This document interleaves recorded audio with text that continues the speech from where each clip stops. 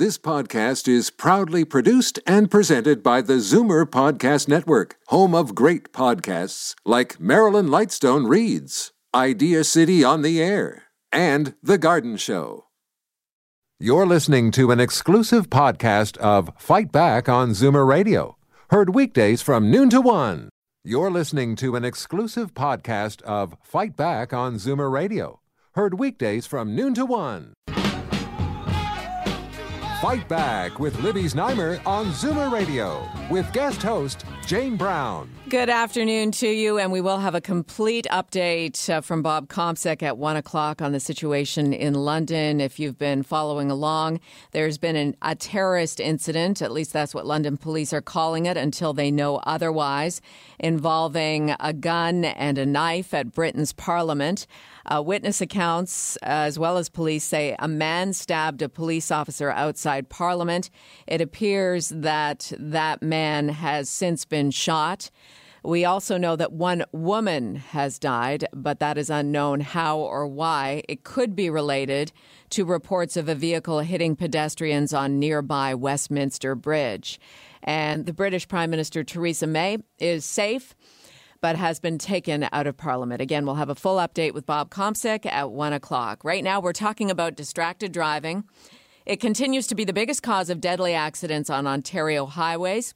And joining us here in studio is OPP Sergeant Kerry Schmidt to discuss the 2,400 distraction-related charges over March break on Ontario highways. That seems like a massive number of charges. It does seem like a huge number. The thing is, we do that kind of enforcement every single day of the year. I'm not saying that those numbers maybe aren't more than a normal week, but when we compare it to previous years when we've done the same campaign, not that out of line, although last year was a bit of a blip where we actually had a reduction in the number of charges that were laid. Around 1,700 were laid in 2016, but back in 2015, 14, and 13 and beyond, it was all in the mid to low 2,000 charges for that March break And week. is it comparing apples to apples? You have the same number of officers out watching? And That's right, yeah. Nothing really hugely different in terms of our response of how we do this. It is one of the big four issues that we see across the province. Like you said, the last 4 years, distracted driving has been the number one killer on provincial highways as a causal factor.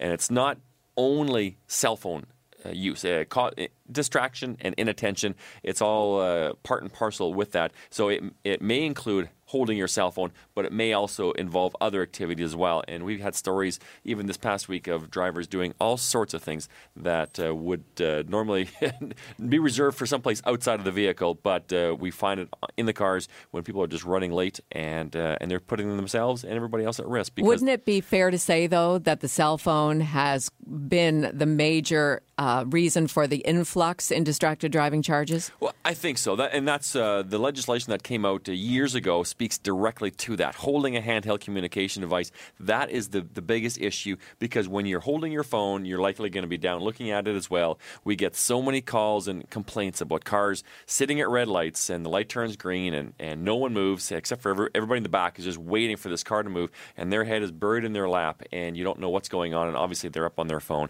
And that's such a big thing of frustration that we see all over the place. Rush hour traffic, highway speed, low speed, in town, out of town.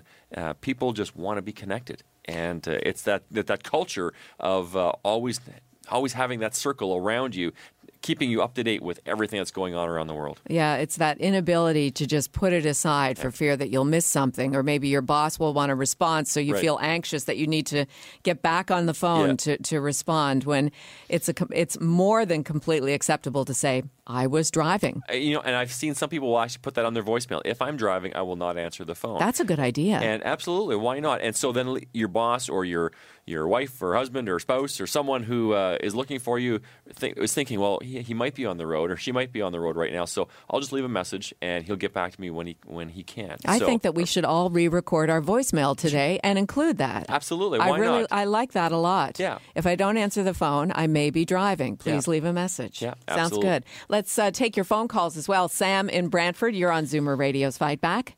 Yes, good afternoon. How you doing? Well, how are you? Not too bad. Well, I've been saying this for the very first time cell phones were invented. I think the phones should be confiscated and with two numbers on an envelope, the first number is given to the person that's the offense, and the other number is on the envelope. And the envelope would be brought over to the nearest police station where the offense occurred, and then the person that has that phone confiscated goes back to that same police station and picks up the phone, shows their ID number that they're given, and retrieves the phone. I think it's the only way you're going to stop it, because what is in place right now, or has been for the past several years, is not working.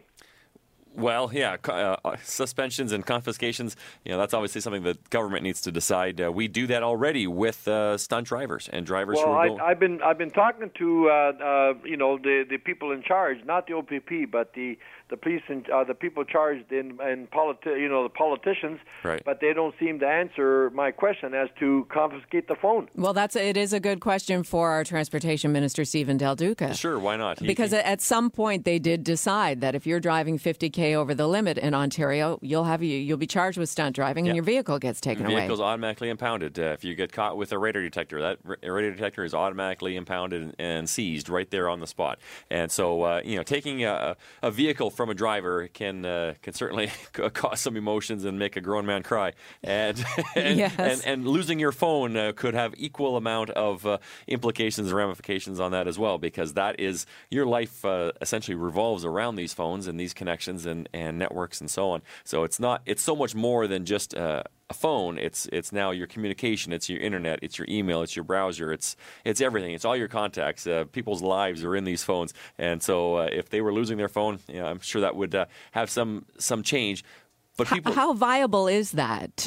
I mean, in the same way that the stunt driving charges came about the way that they did, is there any kind of push to heighten the penalties for distracted driving by using a handheld device? Well, we're not advocating for any changes in penalties or sanctions or anything at this point. That's up to the government to decide what they want to do and how they want to change legislation. We enforce the legislation as it stands. Penalties have gone up. It was at $140, $150 5 years ago. It slowly went up to $280, and now it's $490. There's 3 demerit points associated with that charge upon conviction. Penalties can go up to $1,000 as well. But for us, when we look at the overall numbers, sure, 2,400 charges were laid last week. The real issue is the fact that 11 people died already this year because of distraction or inattention. Not necessarily saying they were all on their phone at the time or someone else was on their phone, but some sort of inattention. Driver focus is the issue where people are falling down and not focusing on the road and focusing on the task of what they need to be doing. So if it is a phone or if it's something else, people are dying because of this. And that is relevant when you look at the first 2.5 months of the year. 11 people died as a result of distracted driving, almost triple. Yeah. I read that on your news release, what it was last year. Yeah, absolutely. We had 4 the same period last year. We were up to 11 right now for this year, all under that causal factor of distraction or inattention. Well in excess of aggressive driving, well in excess of impaired drivers, and seatbelt use is the other category as well. So those are the big 4, and those are the issues that we're dealing with and we're focusing on every single day of the year. This March break was the week where we want to raise the attention, and what we really want to do is empower passengers, empower loved ones who have influence on drivers, and hold them accountable. Make sure they understand that distracted driving will not be tolerated, including children. Right? Do you know what I think kids can be the biggest influencer on drivers up front, and I have a deal with my kids too. If they ever see me even looking at my phone, they call me out on that, and I tell them if it's important, if it's something that I need to attend to, I will pull over, park, and stop, and I will make that call where it's safe to do so, not at a red light, but someplace safe. And if it's not important, and it's not usually important, it can wait. It's not that important. We can defer that. What kind of language are you suggesting that passengers use? So you're in the car with your husband or your wife or your friends without causing a fight, an argument of some sort. How can you politely suggest I don't? It's the same sort of thing as saying I don't want you to smoke in the car. Yeah, just like you're not going to get into a vehicle with a drunk driver. If you're out at a club or a bar, you're drinking all night, and the driver says, "I'll take you home," and he's been drinking. Well, no, you're not going to take me home because you've been drinking. I don't want to get in a vehicle that has an impaired driver. And if you see the driver now grabbing their phone, tell them, put that phone down. Put the phone, put the phone away. Or give it to me. Give it to me. I will make that phone call. Yeah. I will send that text message. I will check your navigation. I will get the playlist going for your music or your Bluetooth. Vehicles have Bluetooth connectivity. There's so many things that these vehicles can do now to be connected, to do voice commands and voice everything. Now, keep in mind, cognitively, doing all those things as well takes away some of your mental capacity for focusing on the road. And I'm sure people driving down the road, if you've ever been involved in just a in-depth conversation, even on a Bluetooth, you'll all of a sudden go past your exit and you'll wonder, oh shoot, I missed my exit. Where am I going? I got to turn around now because I was so engrossed in this conversation. It takes away your mental capacity as well. So that's one of those things you need to be aware of. It's not just holding the phone. It's having your eyes down and having your mind not thinking about what's coming up in front of you. Right. So designate all those tasks to your co-pilot, to your passenger. Absolutely. Right? Yeah. You get them working too. For sure. That's I've seen some videos in the past where there was a clip where a passenger was saying, well, now it's my job to watch out for the road, so if the driver's distracted, I'll tell him. Well, no, that's the exact opposite of what needs to happen. If the driver's being distracted, you take away those distractions and let him focus on the road. As a passenger, you can do whatever you need to do. That's fine, but we don't want to have someone being impaired by a device. It's not the device that is the core problem. It's the distraction of that device or whatever else it is. If you're having lunch, eating breakfast, brushing your teeth, like one story had this past week where a driver stopped a guy for brushing his teeth on the highway. So that's a new one. Yeah, I hadn't heard that one before either. It used to be the women would curl their hair, right? Well, and we see that as well. Putting on makeup and reading books and reading newspapers, all sorts of things. Daydreaming, just looking at the sunset and looking anywhere except for where you're going, and that's the issue. 416-360-0740, 1-866-740-4740 if you'd like to join the conversation with OPP Sergeant Kerry Schmidt about texting and driving, distracted driving in general, how we can solve the problem, how you solved your own problem. Stephen Brampton, go ahead. You're up next. Yes, I have, number one, I'm totally against people on their phones and driving. I have a question, though. You're talking about 2,400 charges.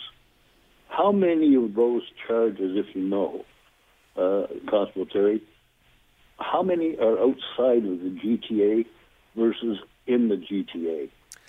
In the GTA, well, those are provincial numbers right now, and outside or within the GTA, I'm just trying to go by memory here right now. I think we are around 800 or 900 charges. I think we're the ones that were just inside the GTA. But do you know what? I'll have to get back to you. I'll see. I'll post that up on my Twitter account if I can get the GTA numbers. I don't have that. So in front of me. the 404, 401, 427, QEW, 403.